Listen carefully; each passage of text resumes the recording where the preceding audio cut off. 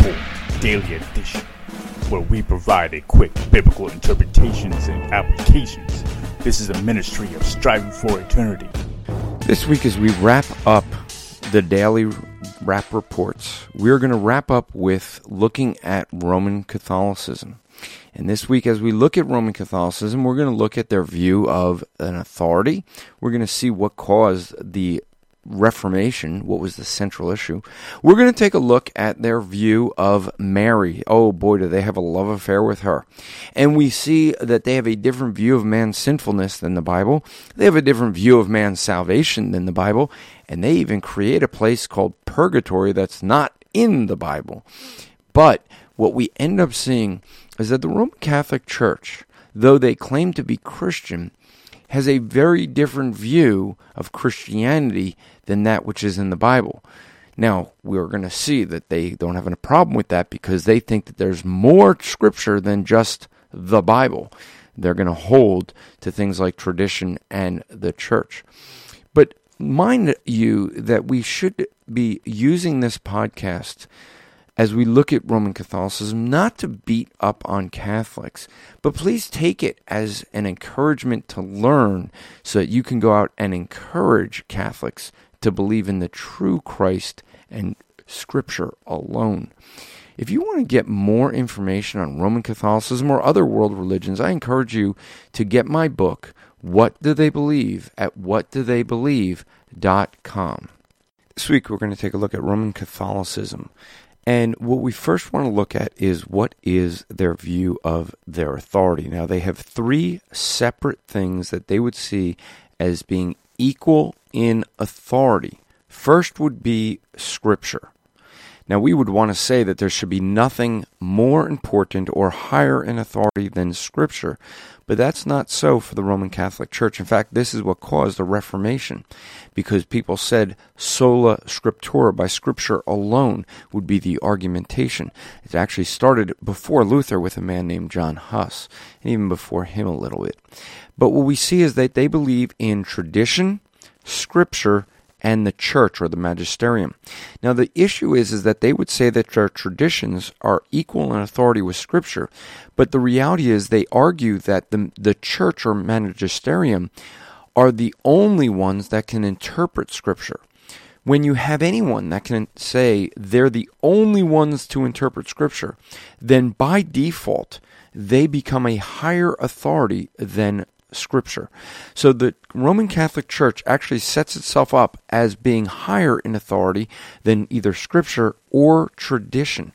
And so when they say that they're equal in authority, the reality, they argue that the one interprets the others, therefore it's a higher authority. If you want to get more information, get my book, What Do They Believe, at whatdotheybelievebook.com, and get more information on Roman Catholicism and what they believe. As we're looking this week at the views of the Roman Catholic Church, there's things we need to realize. They have a proper view of the Trinity and the deity of Jesus Christ. However, when we talk about Jesus Christ, they got a couple other things that come in there that we must look at, and that is the doctrine they have of Mary. That's right. Mary is raised to a position that she really shouldn't be. Now, in their Catholic Catechism, it says that through the centuries, the Church has become even more aware that Mary, full of grace through God, was redeemed from the moment of her conception. That is paragraph 491. What you end up seeing is that they believe that Mary must have been sinless to give birth to sinless God. And therefore, Mary being sinless, they end up saying that she was a perpetual virgin, that Jesus always submits to her, even now in heaven, that we could go through Mary and Jesus can't refuse anything that Mary says because he would always honor his mother. And so they put Mary in a position she should not have.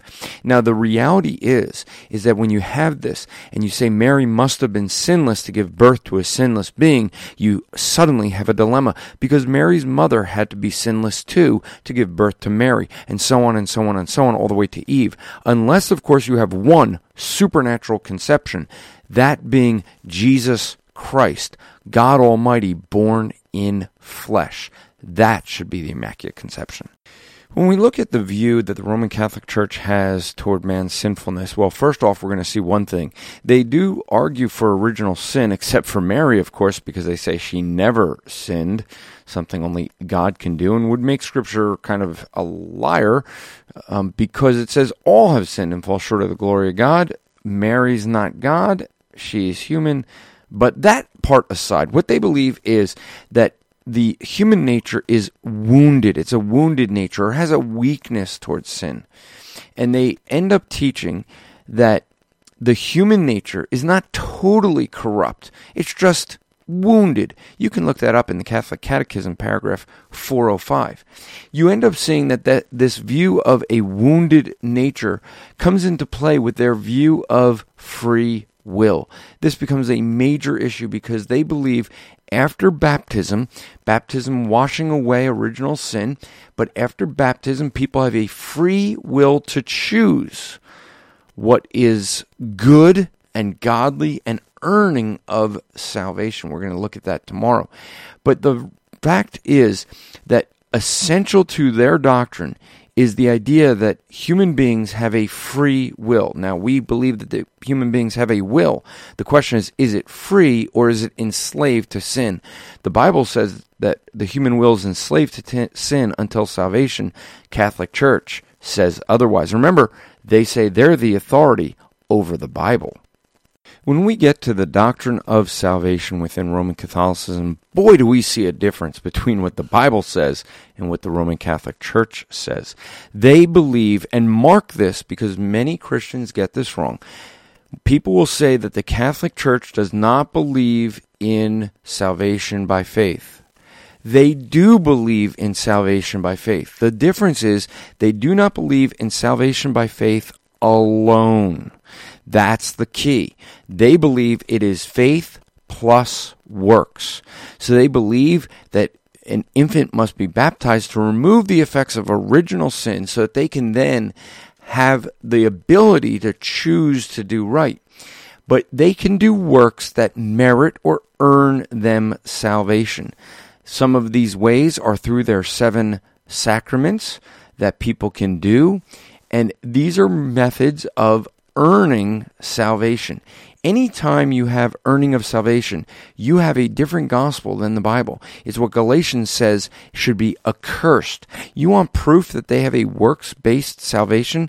Just look at, we'll see tomorrow, in their view of purgatory, where people go to purgatory to earn their heavenly guest pass.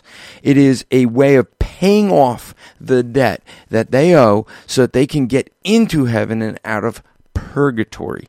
That's the ultimate proof of works. If you want to get more about this, get my book, What Do They Believe?